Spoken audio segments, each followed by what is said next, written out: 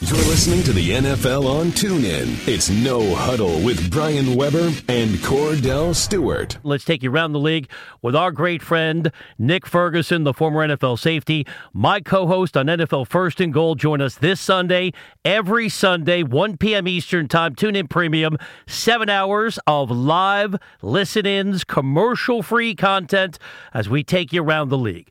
Nick, let's start with one of the pivotal moments last night, late in the game. I would love your perspective as someone who played in the secondary. What'd you make of the offensive pass interference call against the 49ers? Well, at that point, it's a critical point in the game, and I know I played in the secondary, but, I really didn't like that call. It's just one of those things where, as an official, you have to allow the guys to play, and for me, I didn't like the call because I didn't really see too much of, as far as contact on that particular play to even render it a pass interference call. So it's very questionable. There was a lot of questionable calls in the game. We can go back to some calls and some tugging back and forth with Pierre Garçon on a lot of those plays. And sometimes you wonder, because this is Thursday night football, and a lot of the officials, and we always felt this as players, I don't know how Cordell felt, is that those guys, want their 15 minutes of fame too as well. And the way you get it is just kind of, making calls or not making calls. So it was definitely a call that, I'm not on board with as a player. Yeah, sometimes they're questionable. You just hope that it doesn't change the outlook or the outcome of a game, and some probably will say that did. But when watching this Rams teams play as of lately, Nick, we brought up a stat which is crazy. I know it's just week 3, but it's the Rams that we're talking about. They're leading the league with their team scoring, not offensively, but just their team scoring with 35.7 points per game on an average. When knowing that and understanding that, which is something we hadn't seen from a Rams team in a long time, and yes, it is just week 3, what's your take on this team actually taking the proper steps to look like they're a team to actually be able to compete every single week because they're getting the ball in the end zone? Well, this is a completely different team. You change a couple of pieces. They traded for Sammy Watkins. They bring in Robert Woods, and last year Todd Gurley didn't look like the rookie that we saw when he first burst onto the scene, and with a lot of those explosive runs, especially in the second level. But that speaks volumes to the organization and bringing in a young coach like Sean McVay. We saw what he was able to do with Kirk Cousins and Washington, and we were always wondering what was going to happen with Kirk Cousins and his level of performance in that offense, and they started to struggle earlier this season. But looking at what he's been able to do with Jared Goff, and you have to look at it and say, well, because Jared Goff is a young quarterback, yeah, he was very talented coming out of Cal, but he really didn't have that toolage that he needed in the coaching that he needed under Jeff Fisher. So you bring a guy in that is kind of round about the same age. They can probably have a lot of things in common when they talk, but he understands football, and he understands the problems that Jared Goff was having last year in the offense. So they changed the offense, added some pieces around, changed some things with the offensive line.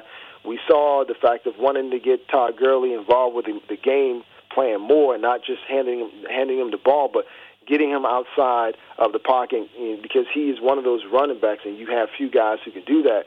They not only can run between the tackles, but they can catch the ball out of the backfield. So they've done some great things for Jared Goff and improve. There was a stat last night, looking at where he was last year in comparison to this year and how quick he was able to get the ball out of his hands. And you can speak to this as a guy who played the quarterback position. It's that timing and that rhythm and the throwing mechanics have to be there. Once you correct those, now that makes your thinking as a quarterback so much more smoother. So Jared Goff looks really calm in the pocket. He looks really comfortable in the offense, and they have everything working at this point. Now, only time will tell to see if they can kind of keep this up. But watching Aaron Donald come back after missing so much of training camp and just look like a man on fire, you really have to talk a lot about, this Rams organization and this team that they have and what they could possibly do in the division. Nick Ferguson, the former NFL safety who spent a decade in the league, is our guest on the NFL on TuneIn. We all have different approaches to social media. Cordell prefers the retweets. Nick is prolific. Nick, how many times have you tweeted today? I haven't checked. A couple. No. You like no, Twitter. I haven't tweeted anything as of yet, but as soon as I get off, I will. I know you enjoy going back and forth. I try to be a little bit in between. Still, I like watching games in prime time and tweeting. So let me give you my last thought from last night, because I got a lot of pushback from 49er fans. You mentioned Aaron Donald. He came up with the sack to seal the victory. Here is my tweet. That's a fitting conclusion for Brian Hoyer's night. Will be intriguing to see how the 49ers look next season with a more competent QB. Was I being too harsh on Brian Hoyer? Well, no, I don't say that because, look at how the game started off. We were only 12 seconds into the game, and then there was an interception. Hoyer knew coming into this week there was a lot of pressure, on him to play because you're the quarterback. There's no one really chasing you, and the offense is yet to put anything in the end zone, any major in the end zone. So all that falls on you as the quarterback of the team. So some of the criticism is fair. I mean, he understands it. He knows how it works. Cordell can tell you this, too. When you're a quarterback and you're deemed, the face of the franchise for the moment, the pressure is on you. You can't say, well, when things are going right, I want to be the guy at the podium, and then when things are going wrong, then don't blame everything on me. Now it's the team. You can't have it both ways. So it was great to see Hoyer in the offense recover from that debacle early on to put some points on the board. But he knows, going back and watching this film, which he's probably doing right now, there's some things that he could have done, and some wide receivers know, too. They drop a lot of balls. So a lot of this criticism can go both ways, but it falls on the quarterback because you're the guy in the center. You touch the ball on every single play. Yeah, I mean, that's a true statement. And to me, when you look at Brian Hoyer, honestly, I don't even think the organization thought of winning much this year because the team is so young. I mean, this is a young football team. Carlos Hyde is over 40% of the offense when it comes down to it. And just their inability to do anything consistently at the quarterback position, because if the quarterback play was a little bit better, I think they would be fine. But let's just be realistic and honest. What were we expecting from Brian Hoyer when he came in as the 49ers quarterback? No one was really expecting anything, Cordell, like you said. It was just like when we break down the schedule, no one was expecting them to win over 4 games.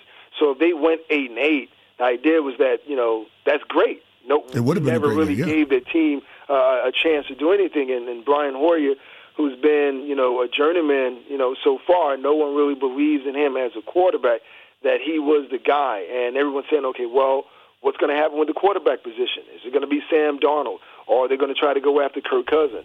Because of his relationship with Kyle Shanahan, we don't know that. But we knew going in that it was going to take some time for this team to try to gel, because you got to think about it. They had 15 rookies on the team and 17 guys who played on other rosters last season. So now you're talking about the issue of the chemistry and that cohesiveness being there. Sometimes it takes 1 or 2 years for that to happen. So to watch those guys go out, that's the Rams and the 49ers, and compete like this, looking at what both organizations went through last year. It was great for Thursday Night Football because everyone was complaining that we don't really have 2 great games, especially within the division. So it was exciting to see these 2 franchises get out there and put as many points on the board as they did. Chatting with Nick Ferguson, my co-host. NFL First and Goal comes your way this Sunday, every Sunday, 1 p.m. Eastern Time. Tune in Premium. Upgrade now. You'll get 7 hours of commercial-free live listen-ins across the league, plus the home and away call of every game on the road to Super Bowl 52. Nick, as we wrap it up from my perspective, let's look ahead to Sunday, one of the marquee early games, and we're going to be busy. 9 early games, plus the London game between Baltimore and Jacksonville will be winding down as we sign on. Atlanta and Detroit, both 2-0. How much you buying the Lions to start the year, and how encouraging was it to see them establish the run on Monday night against the Giants? That was one of the elements, B-Web, that was missing from this offense. We know what,